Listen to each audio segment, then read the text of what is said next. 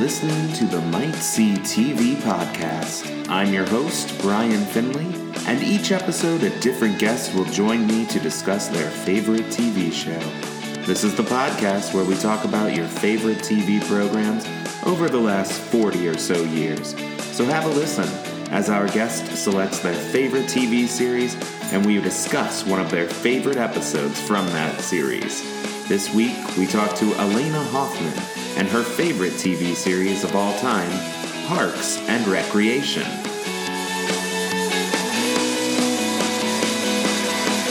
Hello, and welcome to Must See TV Might See TV podcast. I'm guessing that it switched to must because the shows we watched are must. You know, it probably should, but it is Might See TV.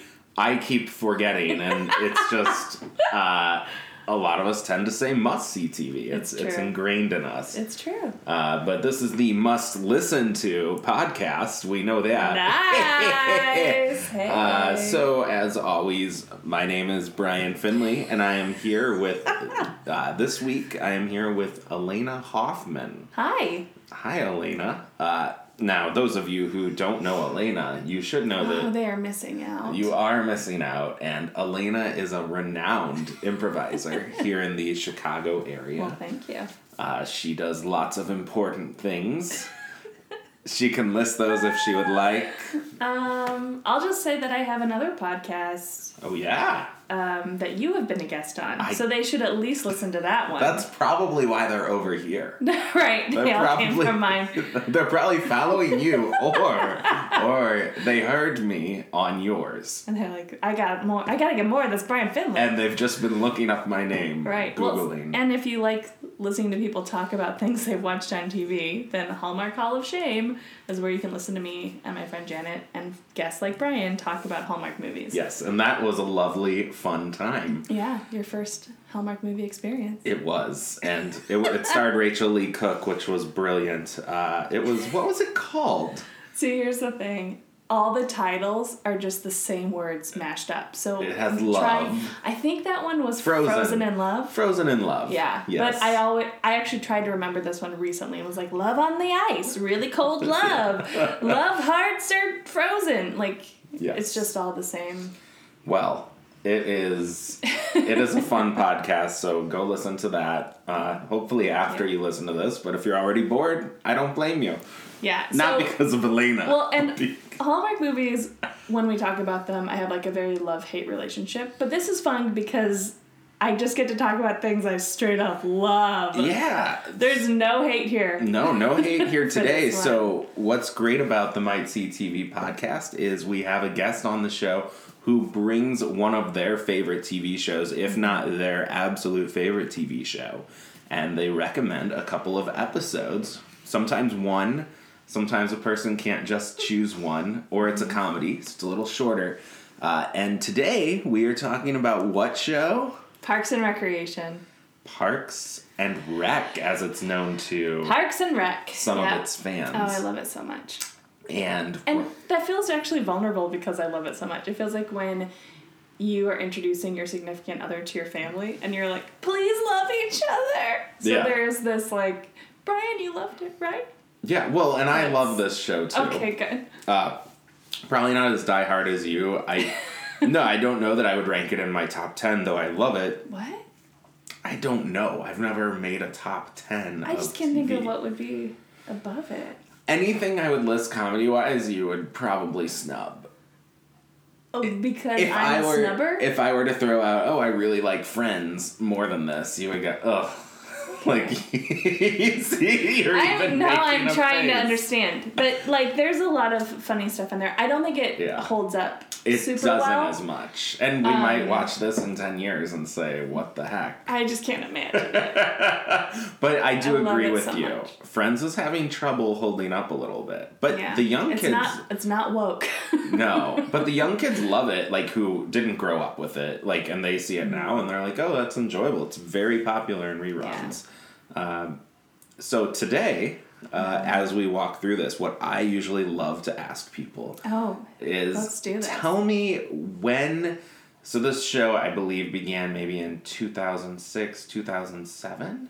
I want to say maybe even 2008.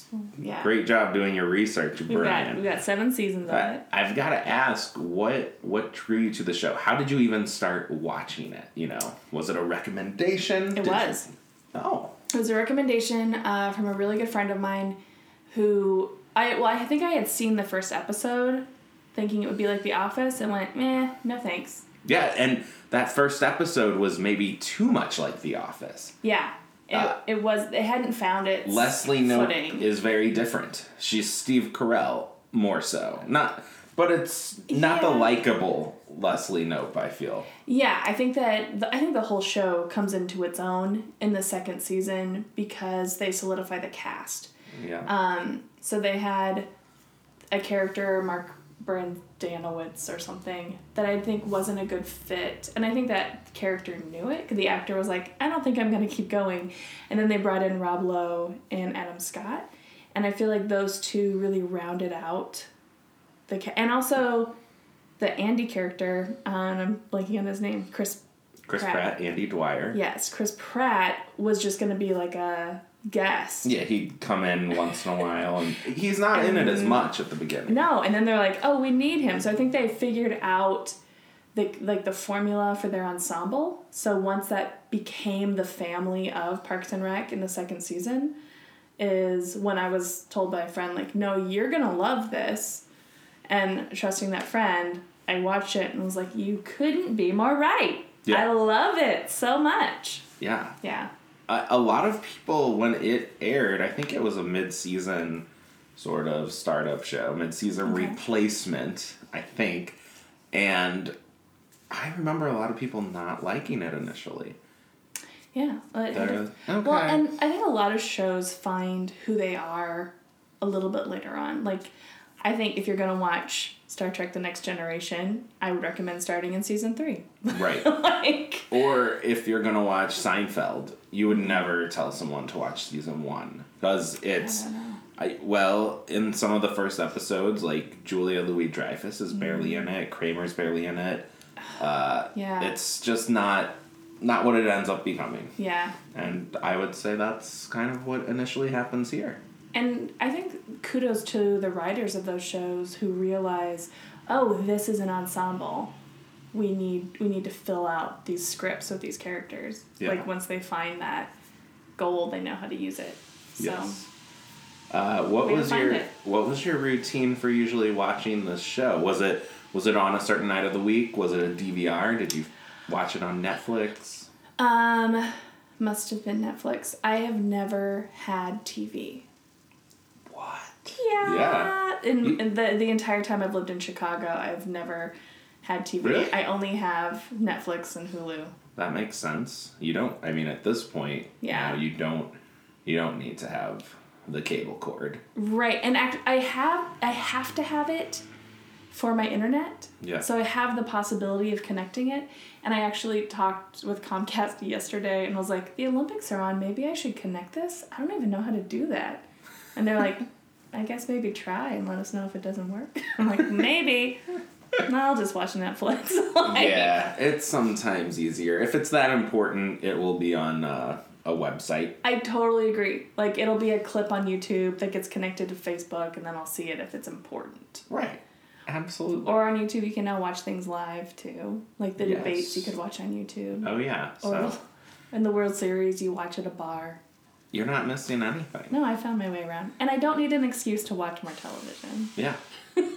What's great is that you had this it's just been one of those shows you were always able to binge, too. Yeah. You never really had to wait. Mm-hmm. Did you sometimes have to wait for seasons, maybe, though? Yeah, I had to wait. I remember waiting for the 7th season because it was something I was really excited for, the series finale season. And actually, something the episode we watch, it deals with 2 of the characters being in a fight. Yeah. So when the series began, I was actually in a time of grief in my life. Some friends had passed away, and I was really looking forward to this, like, comfort binge of Parks and Rec.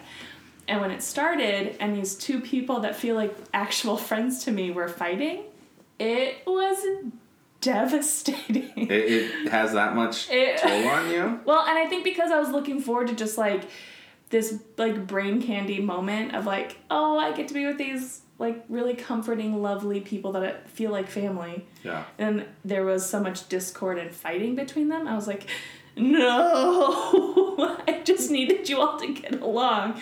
Because in my life, people are missing, and I don't want this to be missing. Right. So you just wanted to go back to that comfort show. Yeah, and the episode we watch is where they make up. Yeah. So this episode meant a lot to me. It now is. You know why. Well, I'm glad to know why. Yeah. And we watched 2 episodes. This is a very special Might See TV podcast because it involves 2 episodes. This has never been done before in the history I like to shake it up. Of Might See TV. Also, a comedy has never been done before. Although both of these episodes, I think, have a really lovely emotional arc to them. They do. They For absolutely being a comedy, do. yeah. So the first episode we watched is Season 3, Episode 9. It is Andy and April's Fancy Party. Yes. That's the name of the episode. And when you called out that's one of them we were doing, I was like, oh, I think I know. I think I'm pretty sure this is the one where they get, like, secret married, or it's a surprise wedding. Yes, it is a surprise wedding. Which is a really fun episode. That is sometimes my issue with why I can't have Parks and Rec be in my top 10, is because I've binged this show and so much blends together.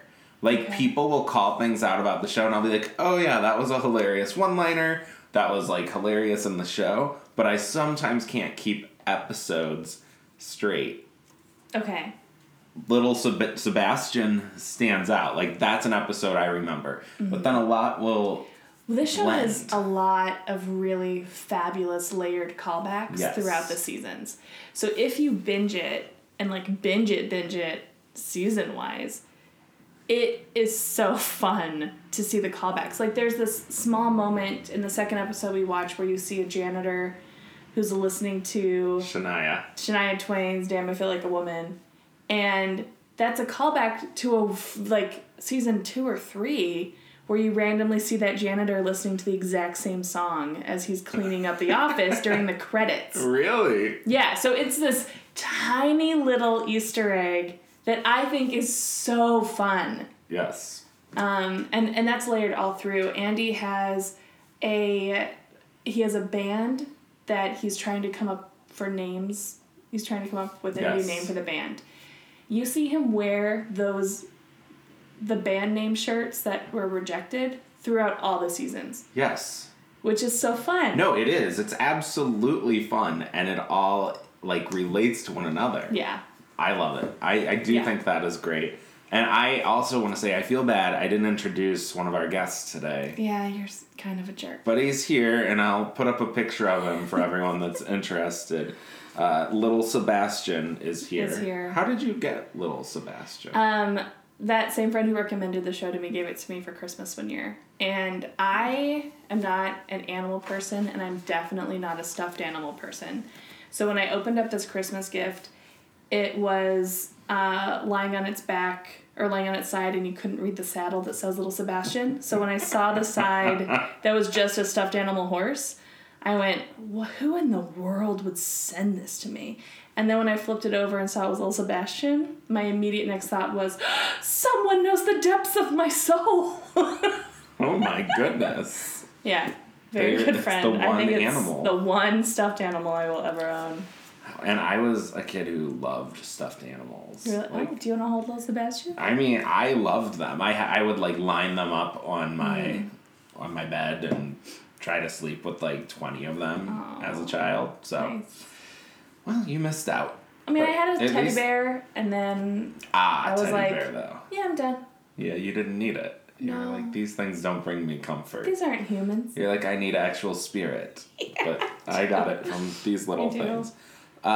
Well, this episode starts. And Sorry, the fancy wedding. Yes, the fancy wedding. Oh, it starts so fun. It does. Such a good opener. You love this opener. I really do. I think it's hilarious. What do you love? So it's just a real quick cold open of Ron Swanson in a meeting pulling a tooth and freaking out. He is. You do. And he's just trying to freak out his coworkers. He like whips out a tool after grunting in pain and just rips a tooth out of his mouth, and everyone is reacting like, why would you do this? Which I think when you're watching it, you are too. Like, right. This is so extreme. And then you cut to him having his like time with the camera, his talking head of, I had the dentist pull this yesterday, but sometimes it's good to remind your coworkers that you can withstand a lot of pain. And it's fun to watch Tom faint, and then it cuts to Tom fainted on the floor. I think it's just a fun moment of everyone believing this was possible of him as a character, and reacting very well to it. And then you also get to see Ron being such a troll. Yeah. I just think it's a super fun cold open. He is a lot of people's favorite. Like, he has some great one-liners. He really does. And he just says some really fun things throughout the whole series. Very fun to quote. Yeah. Yes, I can read those quotes. Like, there will be, I would bet, I don't even know this for sure, but there is probably an Instagram account of just Ron Swanson quotes. Probably. It's just a different one every day. Probably has a picture of him and a quote. Yeah, or I know, Twitter. I'm going to look up Ron Swanson after this. Yeah. Props to the Ron Swanson Instagram account if you're out there. That exists. And if you don't exist, you probably have one follower now. Let us like in addition to your million. Yeah, one more follower. You now have 1,000,001, maybe 2. So he does that, and then it sets up pretty quickly. We find out Ben, right? That's Adam Scott's name. Yeah. I think it's he is possibly going to move back to wherever he was from. I don't think it matters where was Indianapolis. Indianapolis. Yeah, so in the state, a little bit away. He's originally from Minnesota because he was a teenage mayor. Yeah. That ruined the town. Oh, I don't think I remember that. He bankrupt the town trying to build Ice Fest, which sounds like a Hallmark movie. It kind of does. It does, because Christmas Festival of Ice literally is a Hallmark movie. Oh my gosh, you should create fan fiction, or you should just write a screenplay. I should about Ice Fest. You need to write this and base it on Ben Wyatt. And we know whoever ends up with an Ice Fest, it's not going to last because he's eventually leaving. But we could see his first relationship. As an 18-year-old? Yeah. I mean, they probably have done that on a Hallmark movie. And I will say, I love the relationship between Leslie and Ben. I think it's one of the best ones we've ever seen on television. Yeah, it's there's some realism to it. And so it's enjoyable. And I think you see them be equal partners more than you do in most television relationships. Because so often, especially in comedy, women are just this nagging character where it's and he's just an oaf. Yeah. But in this, you get to see two adults who are super capable and really respect and love each other and can really get stuff done. Yeah. And I love that. And they feel like real people. Yeah. I don't know. They're flawed. Yes, they're flawed. They're not I don't know. It's just, it's they're more real on this show, I guess, than some shows where you just feel it's a pretty model in either or both characters, and you're okay, well, great, they're good looking people, but what more is there to? I don't know. I just enjoy them. And you get to see them actually make compromises for their relationship. And actually negotiate career, and I think it's really really interesting and lovely. Yeah. It moves pretty quickly to the party. There's not a lot going on in the office in this episode, but we also But it is such a fun thing that Andy comes in on rollerblades. Yes. That's never talked about, and it's just yep, he just rolls in and she pushes him out. Yeah, I never questioned it. I was just oh yeah, that's something that would happen. It's just something that feels authentic to the world and character of Andy Dwyer. And you're sure. And I guess that's a testament to the greatness of the show. They can do that weird. weird thing, and I'm not like, well, why was that? Right, never questioned once. Like, just, of course. If we were watching a Hallmark movie, character randomly comes in on rollerblades, I would have been talking about that for 20 minutes. Oh, yeah. Why did that happen? Why does he own those? Yeah. But Andy, you're like, sure, of course.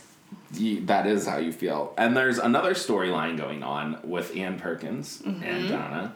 And they are at I guess it's a speed dating type of event or a singles event. Yeah. Not speed dating because they're just meeting people. It's like a mixer. Yes. A mixer, which I did work for a dating. You did. A dating company where they make sure to get your social security number. Yeah, it's not great. But I ran those events. Yes. So, and they were awkward. So that's a little triggering for me. Yes, I remember one of your customers had said he was leaving early because it was steak night with mother. I don't want to make fun of these people because I have a lot of empathy for them, but there was definitely Island of Misfit Toys-esque. I will be leaving early. It's steak night with mother. Oh, that guy also had a lot of pet guppies that he told me a lot about, and I don't know that those can be pets. So you have been to these events. Yeah. Which I don't... No, I've hosted these events. Yes, not as a patron. You've been as just... Yeah, but also, like, I couldn't leave. Like, I don't mean to say, like, I'm not pathetic. I mean to say I was trapped at all of them for the entirety of the time. Yeah. And I was the person that, if people weren't talking to people, they're like, well, she has to. Yes. So I got a lot of, like, let me show you all the pictures of my dog. Let me show you all my vacation photos. And you don't like dogs, really, so you were like, I mean, fake it. You're not into dogs. Like, what if they were showing you pictures of their stuffed animals? That seems on brand for these events. And I would have been like, oh, wow. Yeah, you can do it. You could fake well, I bet. Thanks. One thing I love about... Well, and they don't really go in... It's pretty much just focused on Donna and Anne at the event. You see Anne meet one guy, maybe, who's, like, manager of a sports equipment store or something. Right. But that's it. And he's just normal, like, oh, yeah, that's what I do. Yeah. And they show her agreeability.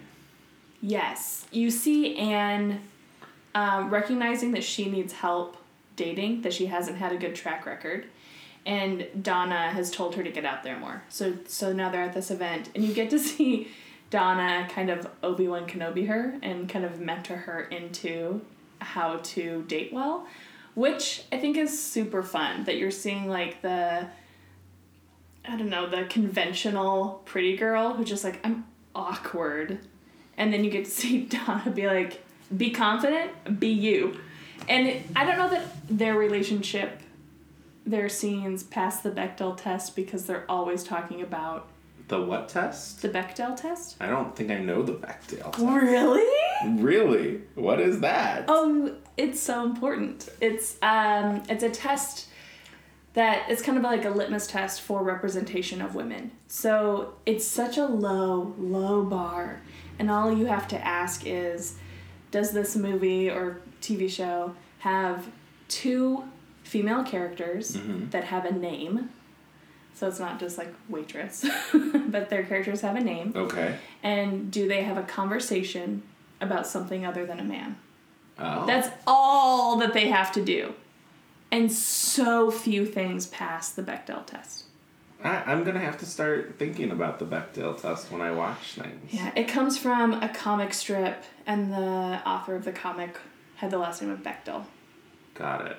But you can look it up online for, like, what passes the Bechdel test. And it is truly shocking how few things I would think most shows I love pass this test. Like what show?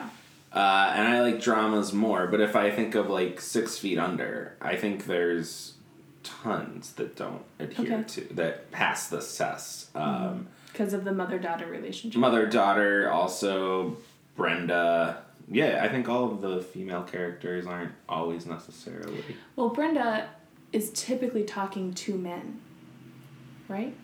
She talks to her mother. She'll talk to Ruth at times. But yeah, I mean, I haven't given this test. Right, so that's another thing to think about, is ones that you're like, well, there are like strong female characters that I really like, but you don't necessarily recognize right away that they're only interacting with men. Yeah. Or when they talk to a girl, it's like, how do I get them to like me? Do you think... Which women talk about so many things. Yeah. Yes. Do you think this is because often shows being represented and characters are being written by men? Like, do you think that's part of it, and that there's not female representation writing? Or, I mean, obviously there's the greater thing of, like, well, the executives at these places are, like, probably a lot of men. So that's also having that effect, but... Well, I think that's part of it, is that we obviously need more representation in the writer's room and in the producing rooms, or realms. But I think another part of it is that we tend to write for the male perception of humor or perception of entertainment. Even, like, women will sometimes fall into that. Yeah, because we've been told this is what comedy is. Yeah. So you are like, great, I can do that. So you do it, not recognizing that you can also brand your version of comedy and write your version of comedy. So I think you have to be taught how to represent, because representation has been such a problem. Yes. Now, I have to ask, so this is so interesting because I've never heard of this test, but like all right, which is so fascinating to me. Yeah, because I've known about it for years, right? But it is like, I don't know who has to tell you about it. You know, you would have to tell me probably. And I think I've heard like this premise. I just never knew of this like as a test. But all right, so in this instance, we've got Donna and Anne speaking, and it doesn't pass the test because they're talking about... Well, and I would maybe make the argument that it does in a way, because the conversation is actually more about Anne's growth. Got it. Because Donna is saying, what is wrong with you? Like, are you Nell from the movie Nell? Which I love that line. Yeah. Because I love... Not a lot any reference to Nell. Not a lot of Nell references. No, I don't get enough in my life. Yes. And I love a good Tay in the Wind. But so I think it's more about Anne independent of like a specific man. It's more like you need to be better about talking to people. Yeah. So I would make an argument there. But within the episode, we definitely pass the Bechdel test with April and Leslie. Indeed. Definitely. Yeah, it's not even about... Yeah. No. We had the moment at the wedding where she just says, I'm glad you're here, you're important to me, and I love you. Which we don't get enough of that from April. So it's like a very beautiful moment. Yes. We also have April's sister giving a speech and kind of speaking more directly to April. So we see women interacting in a way that celebrates their friendships. Yeah.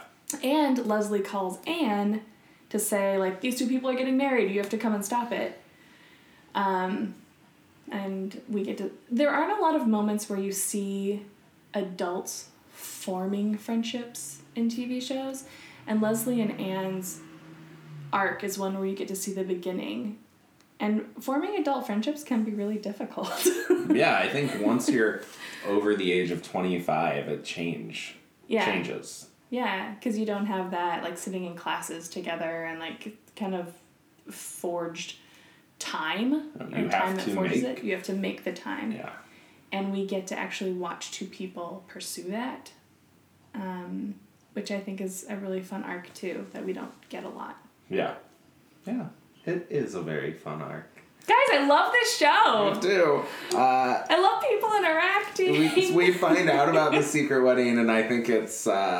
I remember watching this, and I remember loving the April-Andy relationship. I feel as the show went on, I stopped loving it so much. I don't know why, but at this stage of the game, I was totally on board, and I was so excited when they were having the secret wedding.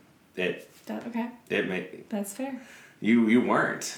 No, I can understand why why April is a difficult character for people to love, because she is so dark and sarcastic and somewhat mean. I think that their choice to get these two together is really fun because I think it does balance their characters a lot. And you get to see April actually loving someone more than she typically shows. Yeah. So I think it was a smart writing decision. And it's one that happened really fast. Yes. Because even in the show, they've only been dating a month when they get married. And so it's like right from the get-go, they're like, great, they're together forever. And I think that was I think if I was in the writing room, I'd be like, oh, drag it out a little bit more. And I love that they didn't make that choice. Yes. They're like, no, let's just write them now together. No, they're going to drag out the Leslie and Ben storyline for a little bit. Because you've got it. You do have to have that. But you also want to have just those standard relationships that are kind of there and you know you can rely on them every time you turn it on. Like, I haven't seen the end of the show in season 7. I don't expect April and Andy are breaking up. I could be completely wrong.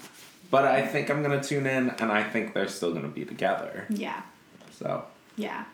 That's nice. It is really nice. And even within the Leslie and Ben relationship, they have very little conflict.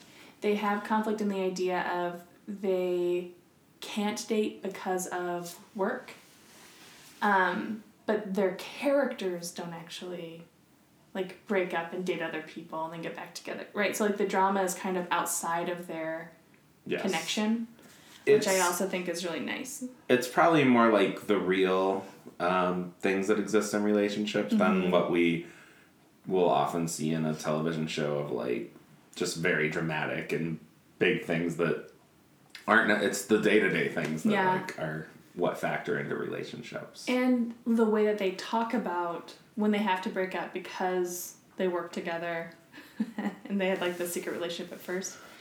Even those conversations of like, I can't be friends with you because this is hard for me, I think is a much more real conversation than I think what you would typically see. Right. Yeah. Absolutely. Overall, the wedding is very fun. Yeah. Right? I love it. And I love Leslie's moments during it, like with a few characters, as you mentioned, with April, with Ron, and with Ben. And with Ben. And her moments with all three, I think, are like nice, like I almost get misty-eyed with each of those because they're all real conversations you have at some point. And I think a wedding can be a perfect place to have these because that is where emotions get high. Yeah. Where, you know, she's seen April and Andy decide like, hey, we're going in our life together and Leslie's such a planner. Yeah. And she's like, what the heck? They're stupid. Like, you don't do this. Well, I resonate so much with the character of Leslie. You know me. Yeah. I love planning. You do. One of the ways to my heart is through a Google invite. And I sent you one for this. And it meant a lot to me. I love planning. So I think when I first started this show, resonating with Leslie Knope, to me meant, ooh, I get to see how great this part of me can be. And I think that that representation felt really good. And then I think going back and watching them, I started to see where those were actually weaknesses. And there was a lot of personal growth that came from like being like, oh, this was overwhelming to other people in the room. I can be that way as well. So there's been like a kind of a yin and a yang to me resonating with Leslie. Yeah. I think she's not perfect. She's not. No. And I had a conversation with someone, a very good friend of mine, who said that I have no chill. And I was like, what are you talking about? I'm totally laid back. And they're like, you can be laid back, but you have no chill. And I was like, I don't agree. And like a month later, I was reading this list of Leslie Knope quotes, and there's one gif of her being like, I'm totally chill, I'm the most chill person. Yes. And I suddenly saw myself, and I was like, oh, I get it. Yeah. So like when I'm laid back, I'm choosing to be laid back. So this moment where Leslie Knope is having a hard time thinking that people are making bad choices with their life, and she's like, I have to stop it. I have to take on the responsibility of this. And then she's like, I choose not to. That is all such a real place for me. Yeah. It's very real. Yeah. I think what I love is actually what I suspect, and that's my interpretation, is like, you know, she has all of this, like, no, you need to plan this out. Like, you can't make this decision. And then I think she realizes in thinking about this, like, but it does just come down to, like, making that decision. Like, you can plan everything, and she can be like, all right, well, now I've, like, decided I want to do this with Ben, or, like, do that. But it just comes down to, like, eventually you make the decision, and you don't know. And Ron kind of calls it out, like, you don't know what's going to happen. He's had 3 divorces. He thought he only had 2. Yeah, he forgot one of the 2. He's like, you don't know. You roll the dice and you take your best shot. And that's what I think inspires her, where she's like, okay. Yeah, like, you get to see this character growth for her. And that's like where I get just like a little misty-eyed, because she is putting herself out there, and she's not the person to put herself out there. Mm-hmm. And that when you show vulnerability, it's so beautiful. And it's beautiful, and it's everything. I agree. So great job to the writer of the episode. And the actors, and we haven't called out, I mean, I always enjoy all of the bits with Tom. I just find him entertaining. Mm-hmm. So him wanting to be best man, and then when the grandma gives the speech and he can't follow that up with his speech, speaking to John Ralphio, who gives him the tips. I love that John Ralphio has a cameo in this. Yes, it brings, and it also has Oren. Yes. All the Oren bits in this one are gold. Yes. And he's in a few, right? Mm-hmm. I don't know if he ever comes up Yes. He's gonna... Do you think I'll see him again? I think he is in season 7. Oh, beautiful. I think they do a good job of bringing in all these callbacks. Yes. I can't remember it specifically, but I'm sure that they do. I love that. And Oren... There's a brilliant moment, I think, in this one with Oren, where, because they do a great job of letting everyone recognize how creepy he is. Yes. But for the first time, you see Oren get creeped out. And it's talking to right? Rob Lowe, who's like way too positive and it's in your other face. Extreme. Yes. And I love that choice. Yes. Of Oren being like, I gotta go. Yeah. I think that's hysterical. Yeah. I had never seen... Well, I guess Rob Lowe had been in Tommy Boy, and he's also in Wayne's World, but I had never seen him play a weird sort of like funny character until this, and it's pretty funny. It's so fun. I love him bringing the vegetable loaf, or is that what he called it? And Ron's like, but you were supposed to bring cake. You've deprived all of us of cake. Yes. Yeah. Some brilliant moment. Overall, And his dancing. Yeah. Rob Lowe actually, for me, has my favorite moment of the entire series. Oh. In a different episode. And it is 5 seconds long. But it's when Ben and Leslie are trying to not acknowledge that they like each other. And they're on a road trip. Mm-hmm. And Rob accompanies them on the way back. And Leslie has made a CD of the most unromantic songs to make sure that they stay platonic.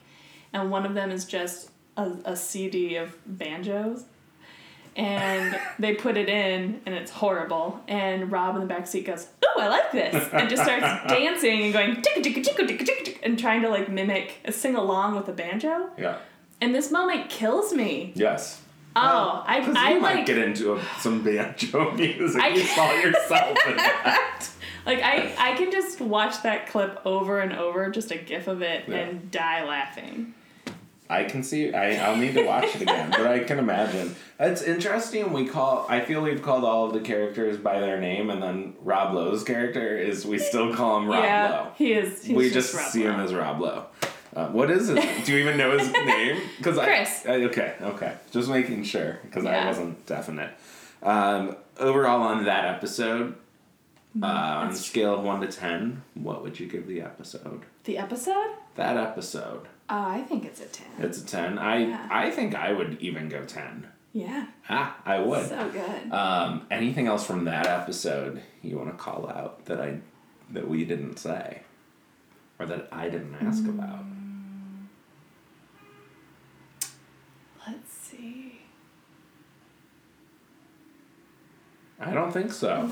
I would like to say that I think that they use music really well in this one. And actually in both of the episodes we watched. Because I think when April's walking down the aisle to Simon and Garfunkel's April Come She Will song. Yeah. I think it's used really nicely to evoke that emotional arc. Because they have been trapped in an office until they work out their feud. Yeah. It's a 1-act play. It's beautiful. Yeah. You love this one. I have watched it so many times. This made me cry when I first watched it. Also, again, I was in a place of grief. Yeah. So to see them reconcile was important to me in that moment.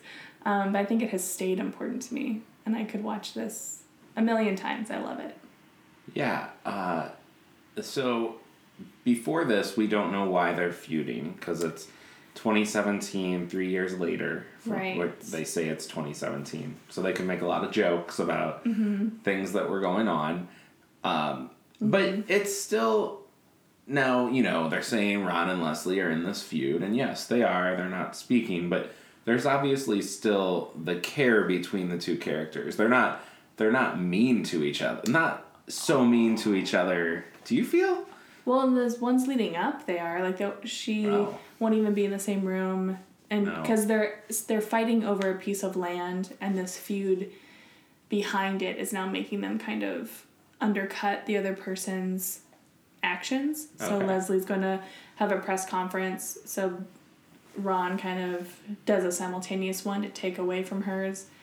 And they definitely feel betrayed by each other. Yes. Yes. But I don't know. And I haven't seen them all. So who am I to say anything? But I do feel like there's just always still the care between them. Well, I think that's why they feel betrayed. Yes. Because they cared so much about each other. But the way people handle conflict is so interesting. Yes. And the way that these two characters, well, specifically Ron, is trying to just use avoidance. Something I've been thinking about recently is something a friend told me, that there are 2 types of healthy families, and it is kind of these 2 scales. One is a scale of intimacy, and the other is a scale of conflict. So you can either be a healthy family that is very intimate and leans into conflict, and the other, you're not intimate family and you avoid conflict. And both of those can be healthy, but they look very different. And Ron's MO is to not have intimacy. So Leslie has pushed this friendship that is much more intimate than he's used to. And so when there's this huge conflict, of course his typical MO is to avoid it. But that's not how it can happen in this friendship, where there is more intimacy than he would have typically built. Yeah. And so this is probably one of the first times I think that you see Ron have to choose vulnerability and have to choose to share how he was hurt, which kills me. It totally made me cry. He never has, if I just look at it, he's never called out, like, he might say what happened to him, like in the episode we watched, like, I was divorced 3 times, but he's not like, oh, you know what, in my relationship, I made this mistake, or I did this wrong. He's just like, well, this happened, but he's not giving that vulnerability of himself. Or, I think even more vulnerable of him, I was hurt. Yes. Is a statement that Ron Swanson does not say. Because he wouldn't be hurt, And his divorces weren't, I was hurt. It was, this was toxic. This was volatile, right? I think. So I think Leslie is the first relationship where he has to admit hurt. Mm-hmm. And Leslie, for her, the opposite, she has to admit that she didn't do something well. That she messed up. Yeah. which is another big admission for her. And it's also interesting because I don't know exactly what... Like, is Ron in earlier seasons, is he Leslie's boss at some point? He's her boss, yes. The whole time they're at the Parks and Rec place. So it's also, and this is another thing of him, like, having at one time been, like, the head honcho and having to be like, I'm not. I need your help, as you're saying. And he's no longer maybe, like, you know, if he wants this other job or to do something, he has to say, like, you'll be the boss and not me. And it was going to work for the federal government, which he is absolutely against. You get to see how important friendships are to him, which is something that even admitting was difficult. Yes. And I love that. You do. I do, Brian. One thing I loved is that it's 2017, and we barely get to see the other cast members. Mm-hmm. First of all, also, we never even talked about Jerry, Terry, Larry. Yeah. But I was surprised he's going by Terry now. Yep. And they changed from Rule 3. And they keep changing his name. And they show a flashback where Ron comes into the office, and I don't know if he called him Jerry there, and he's like, it's Terry. Like, and like, he's even agreed to it. Yeah. I mean, they're so mean to him. They are, and that was actually my one critique of the show. I have a friend who said he is like, they've gone too far with how mean they are to him. I was on board with that too, of like, this isn't good, but I think that they redeem it in how wonderful they make his family. Yeah. And then also... Yeah, he's got it all going... Like, he's happy with his family. Like, he's a good husband. He's all of these things. Right, great dad. They're all, like, singing a harmony at breakfast time. And you see that he doesn't need the validation of the other people. Because he is, like... He's confident in who he is, or he's satisfied in the life he's built. Yeah. And in the 7th season, you get... In his episode, you get... a bigger celebration of his successes than you ever would. And to me, that felt really cathartic and kind of like bringing it home of like... I'm looking forward to this, though. I really liked I need to Jerry's watch final the rest of these. arc. Yeah. Okay. Well, you've got me excited to watch those. I love Ron calling it work proximity associates. Instead of friendship. That's great. I have this joke with... Well, first of all, I don't like hugs. I'm starting to see, like, some of Ron Swanson in Are we Leslie and Ron? I don't know, but I was like, I don't do hugs. I have a coworker at work right now, and I have told her, she, like, had referred to us as friends, and I go, well, we haven't known each other 6 months, so we aren't. And I actually put on her calendar, on her Outlook calendar, like, a 6-month date, and I said, that's the day our friendship can start. So, which is a fun bit. Work Proximity Associates. Fun little title. Yeah, you're going to have to give her that one until 6 months. That's pretty fun. What else do you love? I like... the charts on the board. There's a lot of charting. And again, there's this humor in recognizing myself. Because I feel like if I'm having a relationship problem or like a friendship fight or something, I do try to organize it. Mm-hmm. Like, I will journal it and be like, this, how to, like, and try to dissect what went wrong in a way that felt very Leslie Knope in this episode. I also like that she waterboards his mustache in a moment where she's trying to get him to talk, like, and it's very quick. You get to see them struggling to have the conversation they need to have. You get this moment of vulnerability, and then you get them being so silly, which feels so healing at the end of the episode to me. Yeah. There are also a lot of really great callbacks. Like I said, the janitor who's listening to Shania Twain is in there. You also get to see them pull out all of the artwork that's been in the office that we're used to from the other seasons. Yes. So, like, Ron's breakfast poster feels very like, oh, there's our old friend kind of a thing. I don't love breakfast. Oh. then you're not. Their comment at the end of the episode of people like everyone should love breakfast food. And what? Lunch is where it's at. Because lunch usually they offer you, you can get anything for breakfast, but you also got all the lunch options. Do you know how upset I was as a child when it would be like we were going to McDonald's and they didn't serve the cheeseburger yet, and I had to get sick. I'm fascinated that you were going there so early in the morning then, because it's 11. It's till 11. Everyone else on the planet was like, we missed breakfast. I have always been nope, I've got to wait half an hour to get to McDonald's.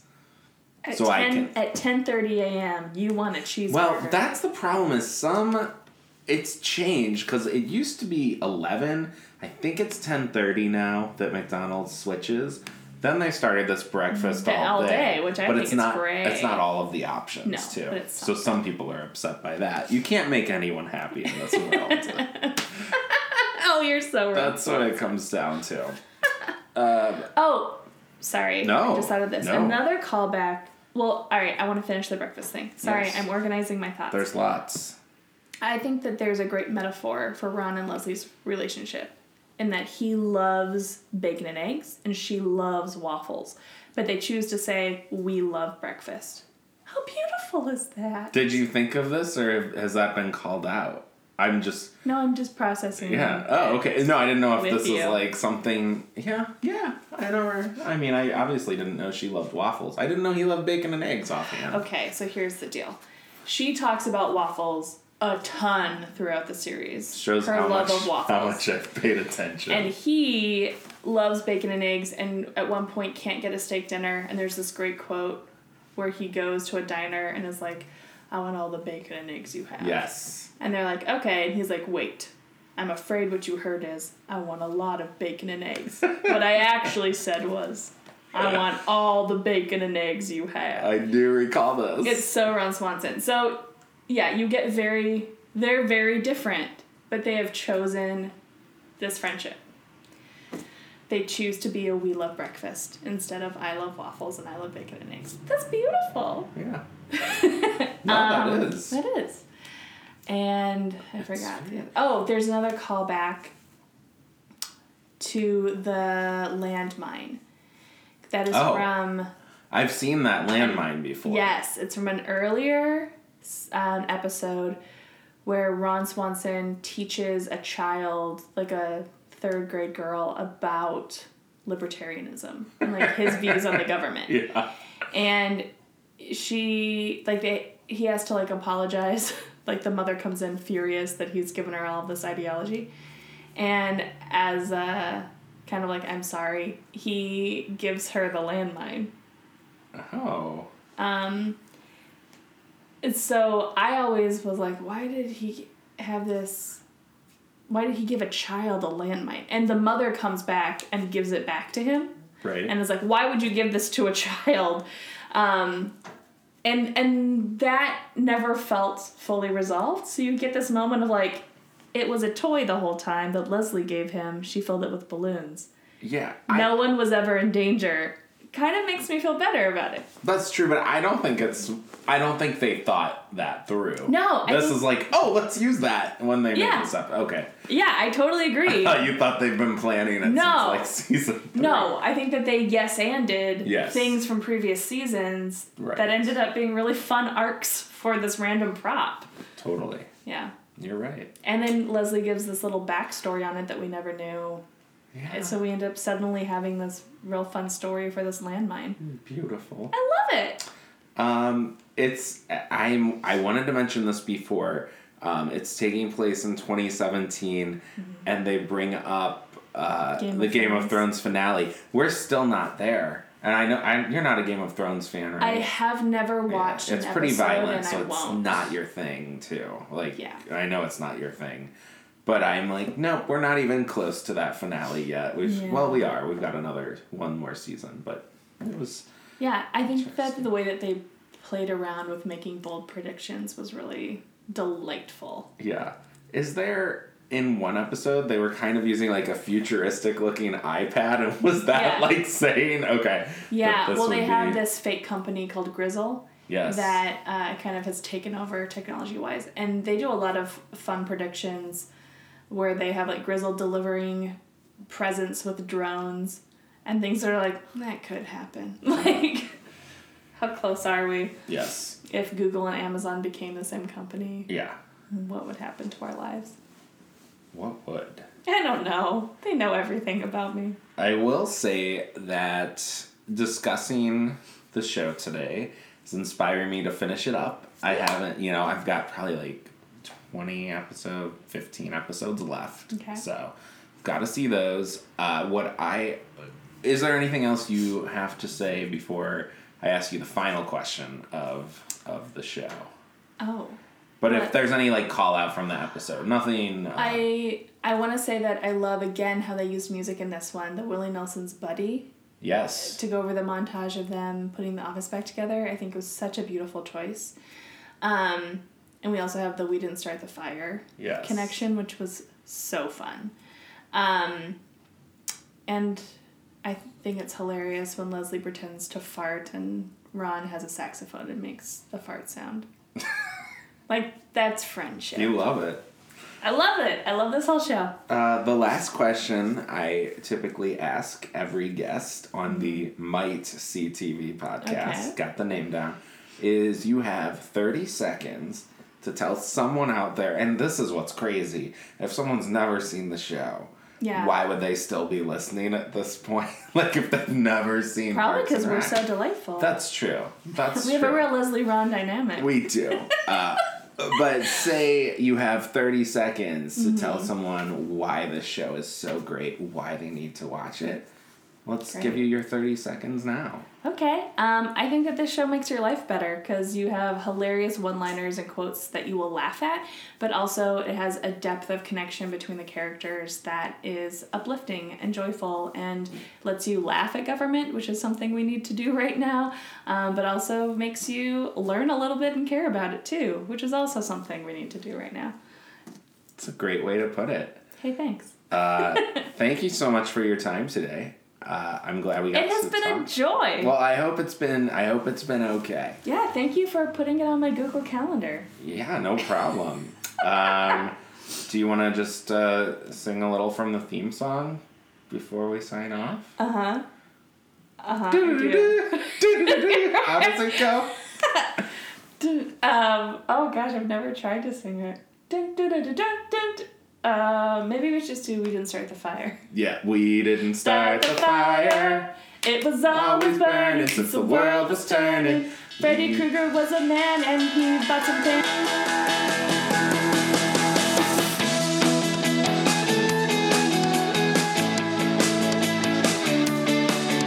Thank you for tuning in to our episode of Might See TV. I'm Brian Finley, and you can learn more about us by visiting mightseetv.com. And if you like today's show, please share with your friends on Facebook. Or heck, just tell someone about it in person. We look forward to you joining us next week.